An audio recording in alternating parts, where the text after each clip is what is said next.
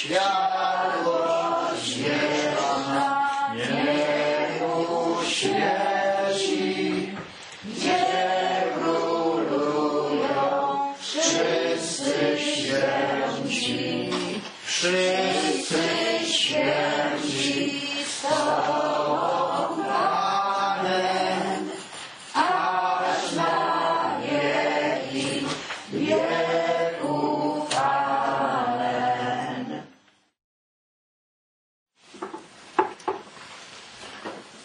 Czytanie z księgi Joba. Job otworzył usta i przeklinał swój dzień. Zabrał głos i tak mówił: niech przepadnie dzień mego urodzenia i noc, która rzekła: poczęty mężczyzna. Dlaczego nie umarłem po wyjściu z łona? Nie wyszedłem z wnętrzności, by skonać.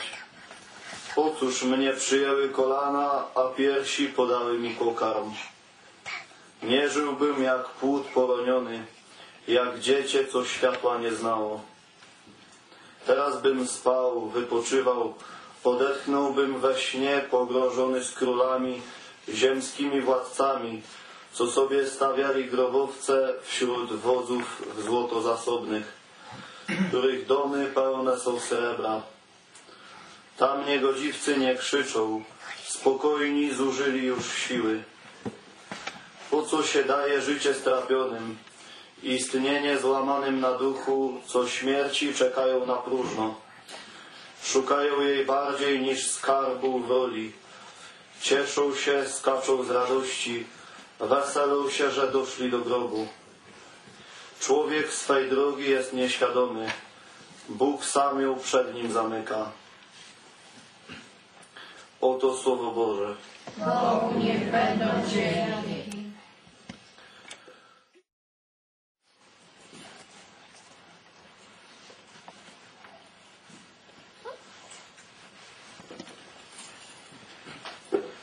Pan z wami. I z duchem Twoim. Słowa Ewangelii według świętego Łukasza. Chwała Tobie, Panie.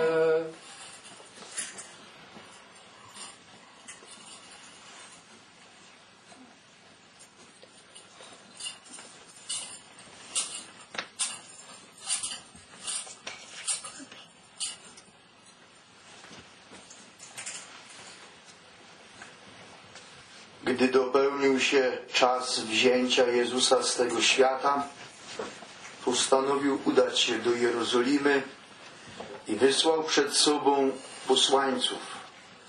Ci wybrali się w drogę i przyszli do pewnego miasteczka samarytańskiego, by mu przygotować pobyt.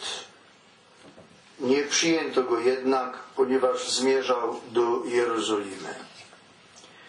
Widząc to, uczniowie Jakub i Jan rzekli: Panie, czy chcesz, a powiemy, żeby ogień spadł z nieba i zniszczył ich? Lecz on, odwróciwszy się, zabronił im i udali się do innego miasteczka. Oto słowo Pańskie. Chwała Tobie, Chryste. Alleluja, alleluja, alleluja. Alleluja.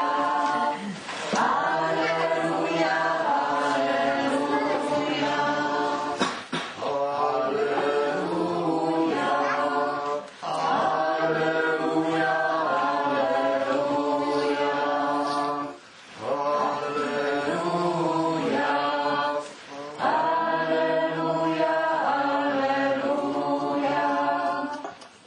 Matce Bożej polecam to moje dzisiejsze kazanie, rozważanie.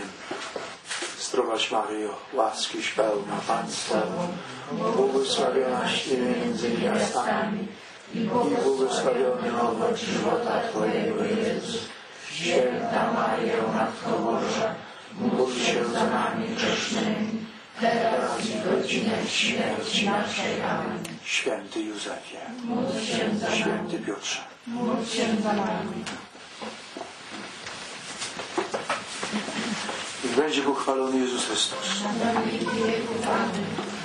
W imię Ojca i Syna i Ducha Świętego. Amen. Pozdrawiam Was, ukochana rodzino, sąsiedzi z Oliwowizówki. Pozdrawiam teściów i rodzinę ze strony Tereni. Miło mi jest, że tego wieczoru mogę tu z Wami być i z Wami się modlić. Pozwólcie, że pozdrowię drogich internautów, którzy przez te dni tak wiele się za tatę modlili, duchowo nas wspierali. Tu ci, co są obecni w wieczerniku, bo część zna już mechanizm tej mszy świętej. Nie dziw się, że są kazania dłuższe, że modlitwy rozbudowane, bo kiedy mam świadomość, że to dzisiejsze kazanie może wysłuchać 10 000 ludzi, to trzeba dbać o owieczki. Jeśli ma świadomość, że kilkaset, czy może ponad 1000 z nami w tej chwili tu modli się i czeka na słowo i na modlitwę, stąd też trzeba poważnie potraktować słuchacza i wykorzystać materiał katechetyczny, bo tak prowadzę te nabożeństwa i to wydarzenie śmierci taty, aby wielu z Was przygotować później do spotkania ze śmiercią i byście umieli bronić przestrzeni katolickiej Kościoła. W czasie teraz niedzielnej uroczystości mszy świętej podchodzi do mnie kobieta: za późno poznałam, co trzeba robić, jak trzeba pomóc zmarłemu ojcu. Dopiero kiedy poznałam nauki księdza, uświadomiłam sobie, jaki błąd popełniłam. Tata umarł i ja się już wyluzowałam. Byłam przekonana, że to koniec. A to ogromna batalia. O tej ogromnej batalii będę mówił w drugiej części kazania. Najpierw mam zwyczaj, że się odnoszę codziennie do tekstów, moi drodzy, czytań. Żeby zrozumieć dzisiejszą księgę Hioba, wczoraj było opowiadanie, jak biblijny Hiob przeżył dramat potrójny. Dobytek zniszczony, zwierzęta wybite wszystkie dzieci zginęły. Został sam. Wszystko mu Bóg zabrał. Bo przyszedł diabeł do Boga i mówi: ten Hiob Cię czci, bo dbasz o jego interesy. Ale zobaczysz, co będzie z nim, kiedy jakbyś mu zabrał dobytek. Bóg pozwolił. Nie tykaj tylko jego życia. Kiedy nagle Hiob stanął sam przed rzeczywistością zniszczenia, oszczył głowę, rozerwał szaty, padł na kolana, pochylił się ku ziemi i wypowiedział słowa: nagi wyszedłem z łona matki i nagi wrócę do matki ziemi. Bóg dał, Bóg wziął, niech imię Pańskie będzie błogosławione. Dziś jest kontynuacja tych słów i oto słyszymy, jak Hiob narzeka na boleści życia, jak przeklina dzień, w którym się narodził. Dlaczego tak czyni? Bo jego nadzieja zamykała się na otchłani, czyli na przestrzeni, gdzie patriarchowie, królowie, prorocy do czasów Pana Jezusa siedzieli w ciemnościach, nie mając kontaktu z Bogiem. Dopiero ta otchłań zaczęśnie się w dniu zwiastowania. Wtedy Bóg pośle Michała Archanioła do otchłani i powie im, że rozpoczęło się wasze dzieło odkupienia, że przyszedł na świat Zbawiciel. Bramy otchłani pękły w poranek zmartwychwstania. Żydzi w tym czasie nie mieli tej przestrzeni. Nie mieli tej nadziei, którą my mamy, zakorzenieni w całej tajemnicy odkupienia.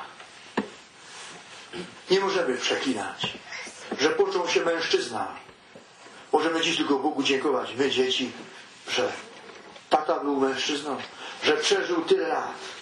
Nie możemy narzekać na nasze krzyże, na nasze doświadczenia. Nie ukrywam, że wczoraj byłem równo układany, więc byłem na etapie Hioba, mruczałem tak do Boga. Nie żebym wyzywał do Niego, ale zrobiłbyś coś. A wiedziałem, że tata umiera, jeszcze przyjdzie trzeci strzał, taki jaki przeżył wczoraj biblijny Hiob. Dlatego dziś Bogu również dziękujemy za to, że możemy żyć. Że, moi drodzy, możemy pracować na szczęście. Jak wam będę w tych długich katechezach przez dni pokazywał, jaka to jest cudowna chwila, że możemy cierpieć, że możemy Boga poznawać, że możemy Go kochać. Dlatego też nikt z was nie myśli o grobie. Niech pracuje, niech walczy o ratunek swojej duszy i o ratunek innych dusz. Jest prawdą, co mówi Hiob, że człowiek swej drogi jest nieświadomy. Bóg sam ją przed nim zamyka. Ale Bóg tak prowadzi, że, moi drodzy, nie jesteśmy sami. Dziś nie możemy powiedzieć za psalmistą, bo przepełniona jest moja dusza nieszczęściem, bo życie moje zbliża się do otchłani. Życie moje zbliża się do Boga, do nieba. Myśmy powinni pragnąć nieba, skakać z radości, myśleć o tym. Wszyscy kiedyś staniemy w takiej rzeczywistości. Będziemy wtedy w wymiarze ziemskim niczym. Ani pracowitość taty, ani obrotność, to nie ma nic do powiedzenia. Staniesz w prawdzie przed majestatem Boga.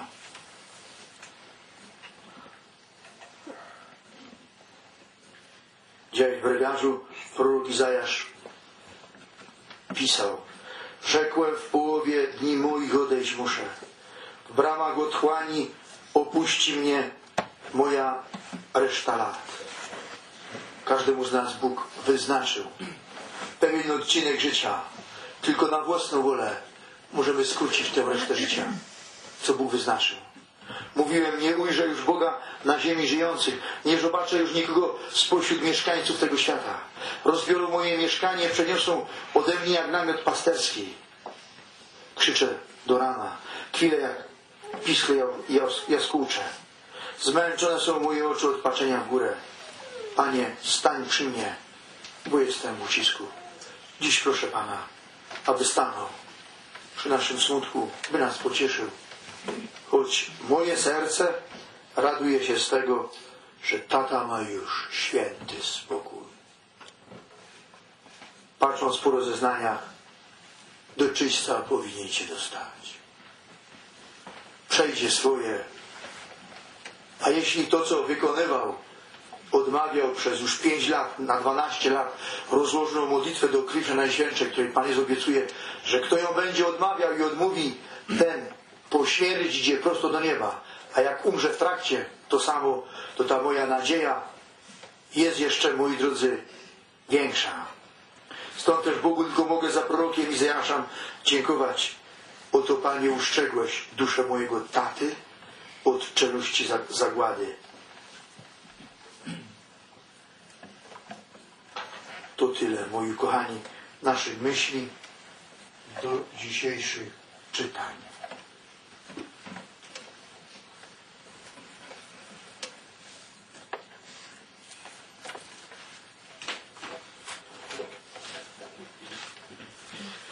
A moi drodzy, teraz biorę was w cykl kazań o śmierci. Kazania pogrzebowe, będzie ich kilka. Kto nie usłyszy pozostałych, w telewizji internetowej jest okienko, można sobie kolejne dosłuchiwać, bo wszystkie tematy są ustawione w odpowiednich okienkach i kazania tematycznie. Przypominam, od 2 lat wydaje orędzia na czasy ostateczne, gdzie Pan Jezus w sposób nieprawdopodobny, prosty wyjaśnia cały szereg z naszego życia. Otwiera mnie jako kapłanowi oczy na cały szereg tajemnic, które mi do końca nie były zrozumiałe, były zakryte. Prowadzę osobę, która otrzymuje te teksty przez pół roku. Łamany byłem przez Pana Boga pod groźbami, abym rozpoczął wydawanie tych tomów. Ukazało się ich już 10 plus 3 kompendia, czyli jakby rezime, streszczenie z 16 już tomów tych orędzi Pana Jezusa.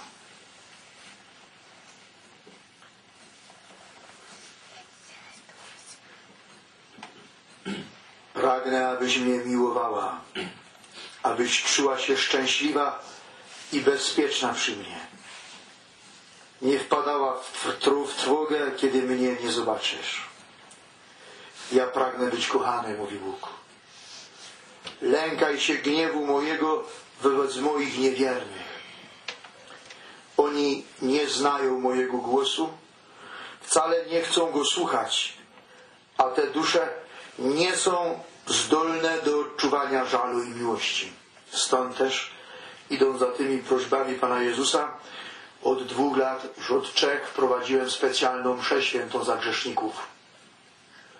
Są strony internetowe, maile, gdzie ludzie przysyłają po 5 osób, którzy latami do spowiedzi nie chodzą.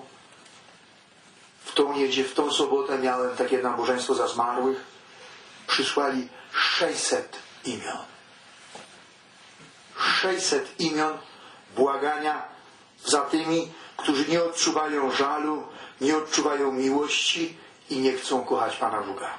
Codziennie na mszach świętych po Komunii Świętej z rozkazu Pana Boga odmawiam specjalne modlitwy za grzeszników, a szczególnie tych, którzy konają, którzy nie chcą Boga, którzy Go odrzucają w momencie śmierci i nikt się za nimi nie modli, prosząc, aby Pan Bóg zmiłował się i dał im łaskę zbawienia.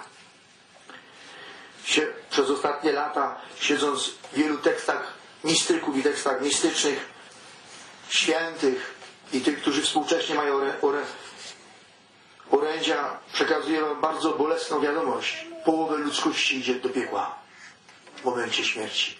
Jest to przerażający stan zepsucia tego świata. 3/5 ludzkości żyjącej jest dziś opętane przez szatana. Boją się tego wszyscy. Nikt na głos o tym nie mówi. Na dniach zakończę wszystkie prace na pustelni, bo na rozkaz Matki Bożej powstrzymuję je i otrzymałem zadanie, aby troszczyć się o zbawienie wasze i o ludzi. Pustelnia musi się zatrzymać na tym, co osiągnęła materialnie. Dopiero teraz coraz bardziej rozumie przed 2 laty rozkaz Pana Jezusa: zajmij się telewizją. Dziś to wiem, co to jest za potęga.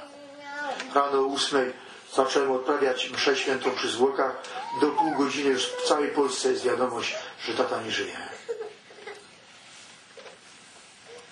To jest ogromna potęga, stąd też nie dziwcie się, że z taką gorliwością pragnę, na ile tylko mogę, przekazywać do was słowo, aby was ono kruszyło, aby was, moi drodzy, kłamało. Tu jest w większości moja rodzina. Żebyście się o mnie nie martwili. Są dni, kiedy nie idzie wytrzymać, ale są dni, kiedy jest taki ogień, jak teraz, kiedy tata umarł, że można góry przenosić. Pan Bóg daje ogromną łaskę nawracania. Nie idzie przerobić dusz, które pragną wsparcia i ratowania. Gdyby człowiek czuł żal, stąd wczoraj pytałem się taty, czy żałujesz, tata, za grzechy? Nie widzieliście, jak rozgrzeszałem. Trwało to 3 minuty. Jeden wyraz i płacz, szlok małego dziecka. Nieprawdopodobne. Świadomość, że mogę tatowi darować w imieniu Boga wszystko. W godzinie śmierci. To wielka łaska czuć żal. Człowiek myśli, że ze strachu wszystko się w nim przemieni w momencie śmierci i że będzie czuł szczery żal. Ale tak nie jest. Wy nie wiecie, jak skowyczą duszę po śmierci przed majestatem Boga. Wiecie, za co mnie suspendowali? Bo przekazałem dramatyczną prawdę, że jeden z arcybiskupów jest na dnie, co w tym czasie umarł, piekła, razem z tym samym łańcuchem przywiązany z Mahometem do dna piekła. Oni myślą, że karą zastraszą moje usta. Oni dobrze wiedzą. Kiedy pokazałem im widzenia Aramejczyka, Ishos Kanaa, który był w piekle i widział na samym dnie Mahometa przywiązanego najgrubszym łańcuchem, wyjącego najmocniej, Arabi go nie tknęli, żył ponad 100 lat. Już go chowali w trumnie, rano przyszli po niego, stanął. Wyszedł tak, podniósł się, leżał, wszyscy uciekli od kościoła. Chodził po ulicach i Arabom mówił: w kogo wierzą i co im grozi.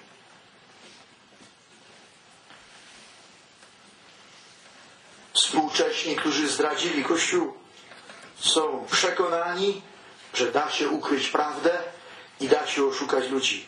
Mówię wam o tym, żebyście w momencie, jeśli wcześniej umrzecie, a skoczyć na te tryby, żebyście przyszli po mnie, po moją duszę, żebyście orędowali za mną przed Bogiem.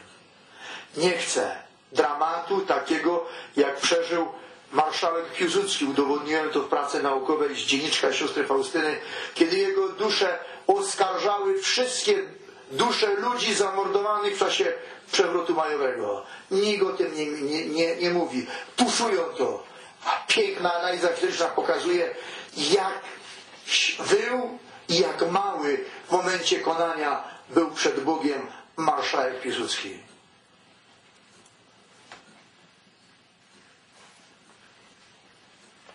Dlatego nie liczcie, że w momencie śmierci będziecie mieli jakikolwiek żal. Kto jest w szponach diabła, mówi Pan Jezus, ten również, a nawet szczególnie w momencie śmierci, jest w tych szponach. Wczoraj wieczorem kończyłem brewiarz, nagle wrzask, że tata umiera. Siostrzenice, siostry szlochają nieprawdopodobnie. Ryknąłem, baby, to jest śmierć. My się modlimy.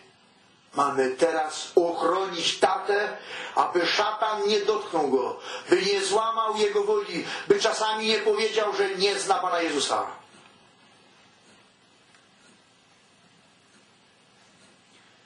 Szatan nie ustępuje na krok w chwili śmierci, bo to jest czas, kiedy wyrywa mi duszę na wieczne męki.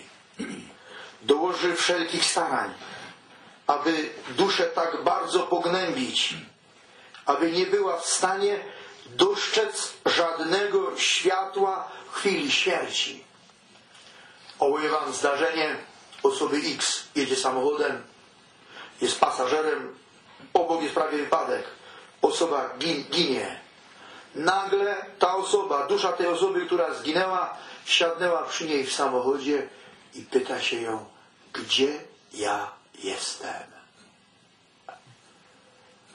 I prowadzący samochód, wszyscy biorą różaniec i zaczynają się modlić za nią, aby Bóg dał jej łaskę poznania Boga. Gdzie ja jestem?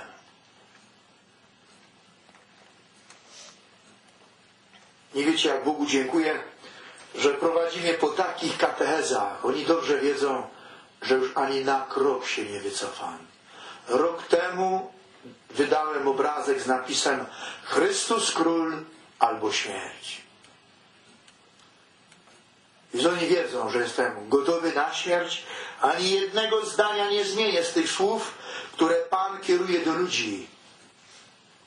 Bo nie chcę, żeby nagle przy mojej śmierci stanęło tysiące ludzi i jako kapłana narzekali, nie pokazałeś klucza do nieba.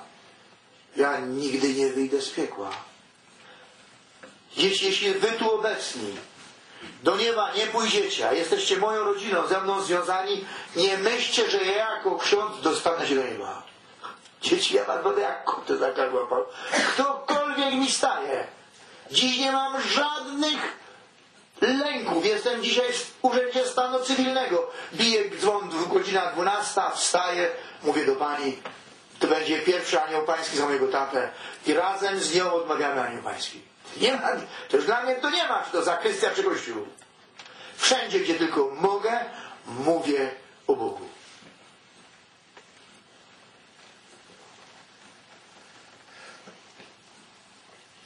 Jeśli człowiek za życia w momencie grozy, tu posłuchajcie uważnie, w niespodziewanych okolicznościach nie wzywał mojego imienia, nie będzie go wzywał również w chwili śmierci, gdy jego przerażenie sięgnie zenitu i będzie tak ogromne, że zapomni ze strachu wszystko, czego się w życiu nauczył. Wiecie, jakie to jest przeżycie śmierci? W sekundzie Bóg ci daje obraz wszystkiego, coś widział. Pan Bóg już przygotowuje świat na wielkie oczyszczenie. Będzie ogromne oszczerzenie dla świata. Już mam dziesiątki przykładów, gdzie nagle, dam przykład na przykład z okolic Radomia, czy tam gdzieś Kielc, Świętokrzyskie, rodzina idzie do wylotu na pielgrzymkę za tatę, który nie był 40 lat do spowiedzi. Wracają w niedzielę przed południem po nocnej pielgrzymce pokutnej, zaszokowani, tata w krawacie, biała koszulka, garnitur. Wchodzi do pokoju, bo go w domu nie było. Wraca. Gdzie to tak był? Byłem w kościele po 40 latach. Byłem do spowiedzi z całego życia. Co się stało? W nocy do mnie wszedł Pan Jezus i pokazał mi moje życie i ile łaski straciłem i co zniszczyłem. Dzieci, wyskoczył z łóżka katapulty, wymył się, wygolił się i na pierwszą poranną mszę świętą poleciał, żeby się wyspowiadać. Taką rzeczywistość każdy z nas, moi drodzy, otrzymuje w momencie śmierci. Poznaje siebie w tym, co czynił dobrego lub co złego czynił. Pan Jezus dalej mówi, dziecko małe, kiedy się woli ojca, nie myśli wcale, ale woła ojca lub matkę. Czyż nie? Tak samo dziecko Boże, kiedy się przerazi, od razu wzywa mojego imienia lub imienia Matki Najświętszej. A my zawsze przychodzimy mu na ratunek. Lecz jeśli nie woła za życia do mnie i do mojej matki, nie zawoła i teraz, w momencie śmierci. Tu wam, żeby zrozumieć, tu nie chcę przedłużać w tej tematyce, ten problem życia Bogiem radzę wam znaleźć na internecie orędzie o naturze Kościoła, kazanie. Gdzie Pan Jezus mi wyjaśnił na osobistą prośbę, czekałem pół roku, i mi wyjaśnił temat, co to znaczy, że poza Kościołem katolickim nie ma zbawienia. Nikt, kto nie żył sakramentami, kto nie poznał Jezusa na ziemi, nie wejdzie bezpośrednio do nieba. Wszyscy innowiercy, heretycy, ludzie żyjący na świecie, żeby się dostać do czyśćca, muszą być wyjątkowo dobrzy. Tylko ludzie dobrzy i prawi dostają się do czyśćca, a tam dopiero uczą się Jezusa.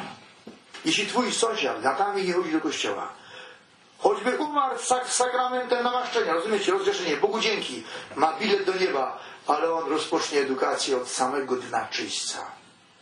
A w czyśćcu jest kilkadziesiąt przestrzeni. Najgorszy jest głęboki czyściec, bo on jest przy samej krawędzi, moi drodzy, piekła. Tam musisz przejść zasadę, jak Kuba Bogu, tak Bóg Kubie. Tam nie dotrze żadna modlitwa mszy świętej, ani twoje zdrowaś, nic. Tam jesteś sam ze sobą, w dramacie potężnej kary, tylko wielkiej nadziei, bo już wiesz, że Bóg na ciebie czeka. Chcesz zobaczyć Boga, a nie możesz i niesłychanie cierpisz. Dlatego mówi Pan Jezus, dusza oddana diabłu pozostaje pod jego wpływem do końca. A czym on jest, jeśli nie nienawiścią i lękiem? Dusza jemu podobna tylko jest zdolna odczuwać, ponieważ szatan tak dalece włada jej duszą, że nie dopuści w niej do przebaczenia w tej ostatniej godzinie. Stąd też w naszych modlitewnikach grunwaldzkich przeczytam wam, jaką mamy modlitwę ułożoną przez samego, podyktowaną przez Pana Jezusa za tych, którzy są super zatwardziali, którzy nie chcą, za których się nikt nie modli, idą prosto w ogień wieczny. Ojcze Niebieski, kocham Cię. I mówię Ci to tyle razy, ilu aniołów w niebie. Tyleż razy składam przed Tobą pokłon, Święty Boże, za tych, którzy idą na zatracenie i nikt się za nich nie modli. Zmiłuj się nad nimi, Panie Wszechświata, bo Ty możesz wszystko, a oni sami z Ciebie nic już nie mogą. Tak ich spętał nieprzyjaciel. Zerwij ich łańcuchy, jak onegdaj wyzwoliłeś Izraelitów. Okaż im łaskę o najwyższą. Niech krew Twojego umiłowanego Syna obmyje ich serca, by skruszeni powrócili do Ciebie. Przez cykl kazań o zbawieniu Będę was chciał przygotować ku temu, abyście walczyli o każdą duszę. Chińczyka, Amerykanina, Araba, największego swojego wroga, sąsiada. Bo jeśli usłyszysz zarzut, że on przez ciebie potępiony, nie myśl o niebie. Moi drodzy, dopiero teraz musimy myśleć stadnie, w wierze, w trosce, moi drodzy, o zbawienie dusz. Kiedy usłyszycie, że ktokolwiek umarł z bliskich, sąsiad, zaraz różaniec i już dzisiaj Zdrowaś Maryjo. Na wieczorne modlitwy spieszyć. Cokolwiek uczynić, ofiarować swoją pracę, swój trud tego dnia. Wszystkie myśli ku Bogu. Niech to, co się dziś Twoim wydarzy. Pracujesz w cieście, pracujesz w betonie, robisz przy krowie, modlisz się, gotujesz obiad. Panie, to jest wszystko trud. To wszystko jest modlitwa. Wszystko za tę duszę. Żeby ona otrzymywała z nieba, z ziemi te sygnały. By Bóg udzielił jej łaski poznania Jego. Dusza Jemu podobna, chodzi o podobna do szatana, tylko to jest zdolna odczuwać, czyli nienawiść i lęk, ponieważ szatan tak dalece włada tą duszą, że nie dopuści w niej do przebaczenia w tej ostatniej godzinie. Wy sobie nie zdajecie, takie dusze w momencie konania przeklinają Boga. Stają przed Nim i Go przeklinają. Otrzymują łaskę poznania swojego dramatu. Bóg nie sam narzuca karę. One same wybierają tą karę. Potępienie. To jest taki dramat momentu śmierci i konania. Dlatego teraz rozumiecie, kiedy będę te punkty pokazywał, czemu jest potrzebna modlitwa przy zmarłych. Dlaczego są potrzebne kondukty żałobne. Byśmy szli z różańcem, z modlitwą. Idzie setka ludzi. Wiecie, jaka to jest modlitwa? Wiecie, jak zmarły jest wyróżniony? Co oni dzisiaj zrobili? Macie lodówki? Pół godziny spotkania wieczorem na mszy, na modlitwie przy zmarłym. Leży cały dzień w lodówce. A przedtem leżał w domach. Modliliście się. Przedtem szło się z pogrzebem 3 kilometry, 10. Ludzie się modlili. Dzisiaj ci każą autkiem podwieźć. Pyk, pyk. Na cmentarzach miejskich jest napisane w zakrystii: msza święta 20 minut. Rekwiem łącznie z dojściem od ołtarza do grobu 20 minut. Masz 40 minut na odprawienie mszy, zaledwie do grobu, a jak masz sektor 2 km, to psy biegiem lecą. Jaką miłość wiary, jaką modlitwę ta dusza utrzymuje. Jest tylko biedna, oddana na szponę szatana i pozostaje sama w dramacie poznawania Boga. Dusza pełna lęku, nienawiści bluźni Bogu. Stawia Mu warunki, przeklina Go i wypomina wszystko. Broni się, usprawiedliwia, aż nie jest zdolna do szczególnego żalu. Jak Pan Jezus pokazał zachowanie jednej duszy w momencie konania. Dzieci, to przechodzi ludzkie pojęcie. Co potrafi człowiek wyprawiać, jak skowyczeć i jak przeklinać Boga w godzinie śmierci. Prowadzę was po przestrzeniach, gdzie wam się powiedzą wam, Natankowi klepnęło, spiskowa teoria dziejów. Przez lata w parafii bronowickiej prowadziłem duszpasterstwo rodzin, duszpasterstwo dusz czyścowych. Ufundowałem figurę, ufundowaliśmy Michała Archanioła. Powstała grupa ludzi modlących za zmarłych. Jak umarł ktoś w parafii, bo to miasto, tośmy oklejali ulice, że za zmarłego jest godzinna modlitwa w kościele. A jak był ktoś bliski, to proboszcz dawał mi zgodę, to robiliśmy mszę świętą o 9 w nocy, o 11, bo ktoś byłem, patrzy kona.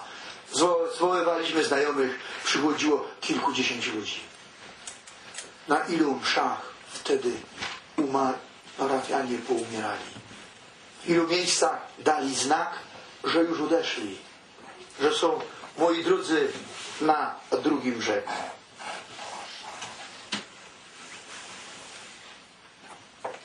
Czyli ta dusza, która była z szatanem związana, przeklina Boga. Nie jest zdolna do szczerego żalu. Nie jest zdolna do spojrzenia w swoje życie w prawdzie, bo jest zaślepiona pychą i z tej pychy właśnie bluźni Bogu, bo nie chce pogodzić się z tym, że ten, który przez całe życie wyśmiewany i wyszydzany Bóg ma nad nią pełnię władzy i właśnie odbiera jej nędzne życie. Moi drodzy, wy nawet nie zdajecie sprawy, w jakiej rzeczywistości żyjemy. Żyjemy w III wojnie światowej z Bogiem. To jest ta wojna religijna, o którą wszyscy mówią. Współczesny świat wypowiedział wojnę Bogu i powiedział mu nie ma. Jest cały czas on spychany. Całkowicie wymazywany z podręczników szkolnych, z urzędów, moi drodzy, naszych miast. Byłem wczoraj w naszym suskim szpitalu na oddziale położniczym. Pięknie wymalowanym. Nie ma na salach krzyża. Jeśli na południu nie ma krzyży, co to znaczy? Że trumna też tu przyszła. Znikły krzyże. Wymalowali. W salę nikt nie postawił. Nikt nie broni. Dzieci, jeśli pada katolickie południe, to co będzie z Warszawą? Co będzie z Łodzią?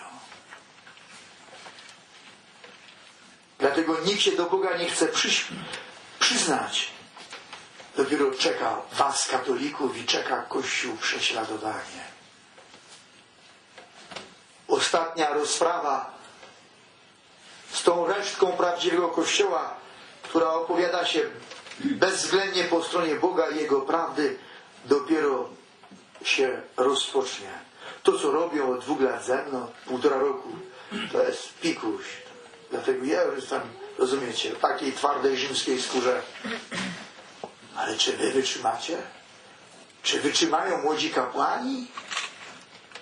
Kiedy przyjdzie im życie złożyć w ofierze Bogu? Stąd nie dziwcie się, że Pan Bóg budzi ducha naszego narodu. Już ponad 7 000 ludzi tu na pustelni lub w innych punktach na świecie Polaków przyjęło ofiarę żertwy oddania się w niewolę Bogu bez reszty. I dzieło rośnie. To są szaleńcy. Tu się góry, moi drodzy, przesuwają.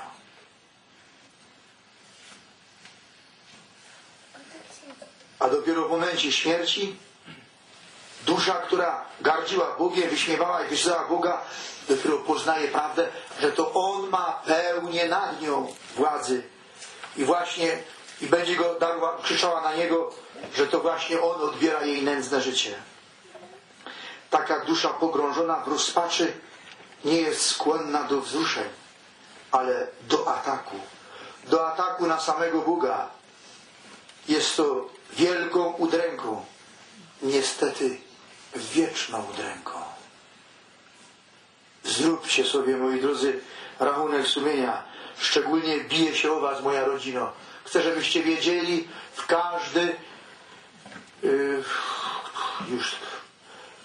każdą niedzielę modlę się za was.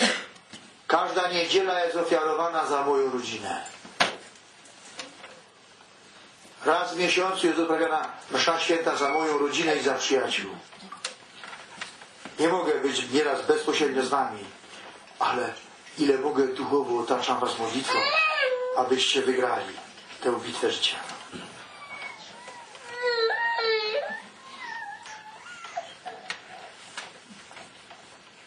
Tu osoba, którą Pan Jezus prowadzi, pytała się mistrza, czy tym ludziom nie można dopomóc. Takiej beznadziei, tym, którzy zaparli się Boga. Pan Jezus mówi, to są rzadkie przypadki, kiedy ktoś w takim stanie umierając może dostrzec moje światło. Na ogół dzieje się to na skutek gorących modlitw rodziny, żywych lub martwych, ale łaska ta rzadko dotyczy rodzin, które są zepsute grzechem. Rodzina, która żyje Bogiem, może zmarłemu dużo pomóc.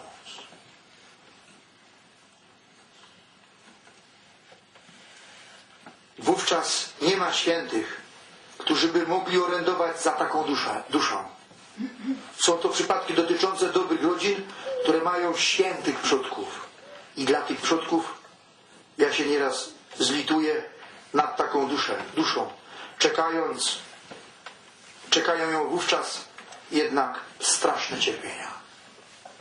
Żebyście mieli świadomość, jaką miłością wiary was, moi drodzy, otaczam, bośmy postanowili na 90-lecie Fatimy odmawiać z siostrami, z mamą i tatą modlitwę do krwi przenajświętszej. 12 modlitw i 7 modlitw, moi drodzy, na 12 lat.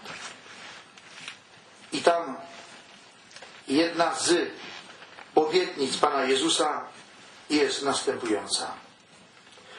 Czyli ci, którzy będą codziennie te modlitwy nieprzerwalnie, moi drodzy, odmawiali, dusze waszych krewnych aż do 4. pokolenia nie pójdą do piekła.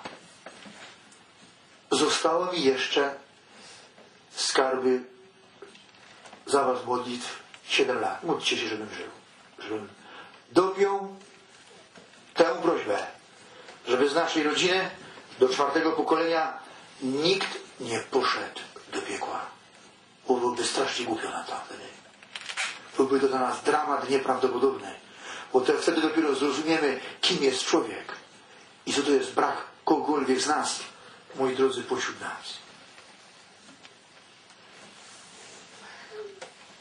Ukochane dziecko, wielki jest ból Boga z powodu tych niewiernych. Wielkie jest moje cierpienie z powodu tych mąk, które mój umiłowany Syn znosi na marne. Moje boskie serce jest rozrywane. Jak wielki jest mój gniew na tych pyszałków, dla których On tak niewinnie cierpi, a oni nawet w ostatniej godzinie drwią z Jego męki. To są słowa Boga Ojca.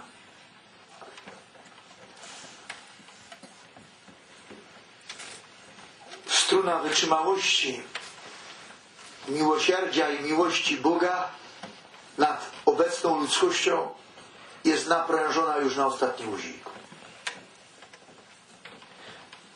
Ludzie dzisiaj bębają ze wszystkiego, kpią. Stan wiary Polaków to jest 20%.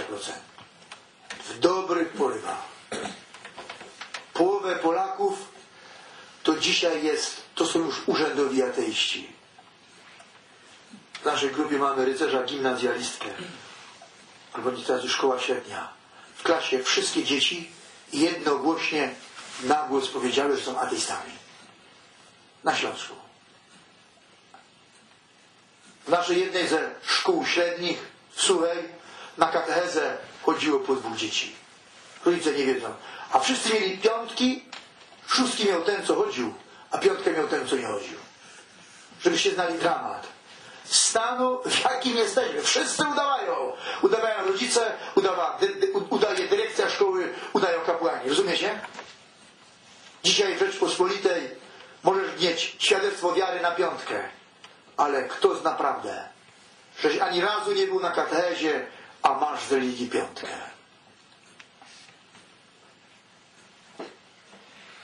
Dlatego Bóg bardzo cierpi i mówi: moje serce jest rozrywane. Dziecko, jak mam ulitować się nad katami? Oni są gorsi od katów. Dużo gorsi. Moje dziecko umiłowane. Mój syn wszystko znosi w pokorze. Ale ja już nie mogę znieść tego bólu potwornego, który on cierpi dla was. O dzieci niewierne, bezrozumne, zapatrzone w siebie, jak wielką zadajecie mi boleść, jak bardzo serce moje boleje. Cóż mam uczynić z niewiernym światem, gdyby nie moja córka? Tu Bogu Ojcu chodzi o interwencję Matki Bożej. Gdyby nie interwencja Matki Bożej nad Polską i nad ludzkością, moi drodzy, czas apokalipsy rozpocząłby się dawno. Przypominam, po czasie apokalipsy w Fuldzie przestrzegał nasz papież Jan Paweł II. Przez 20 lat wydawnictwa kościelne wszyscy to ukrywali. Dopiero trzeba było pokazać szpule magnetofonowe. Kardynał Bertone niedawno w pamiętniku to napisał. Papież wypowiedział w Fuldzie słowa, bo się go pytali o Fatimę, co się wydarzy. Gdybyście to poznali, nie wytrzymały wasze serca, co czeka ziemię, jeśli się nie nawróci. sięgnął do kieszeni, moi drodzy, wyciągnął różaniec, pokazał: weźcie do ręki różaniec i módlcie się, bo przynajmniej zniwelujecie karę, jaka was czeka. Nie zrugujecie jej do zera, ale natężenie możecie złagodzić. A tu się nikt nie chce modlić. Udowadniam w kazaniach, że na ziemi polskiej prowadzona jest ukryta, jawna wojna z Matką Bożą. Pokazuje teksty, pokazuje posunięcia, jakie czynią i co robią.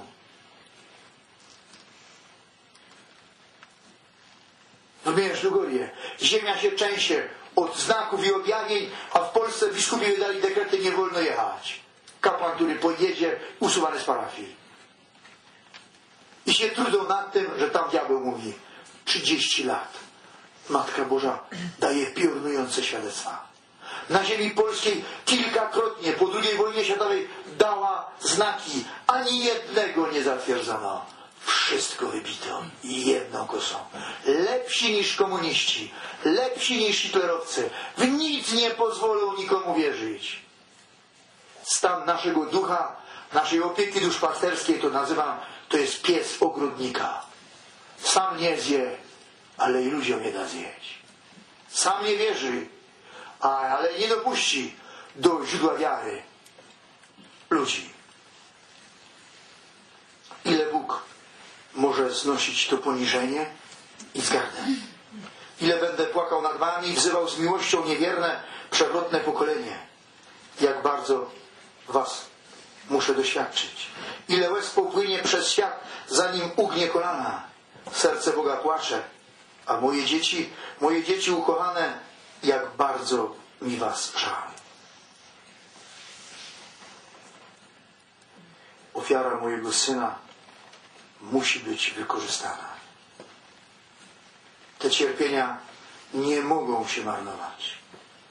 Pamiętajcie, ofiarujcie każdą najmniejszą rzecz przez mękę mojego syna, aby wasza nikła ofiara zyskała, moi drodzy, wymiar nieskończony, aby dusze w czyśćcu mogły otrzymywać łaskę.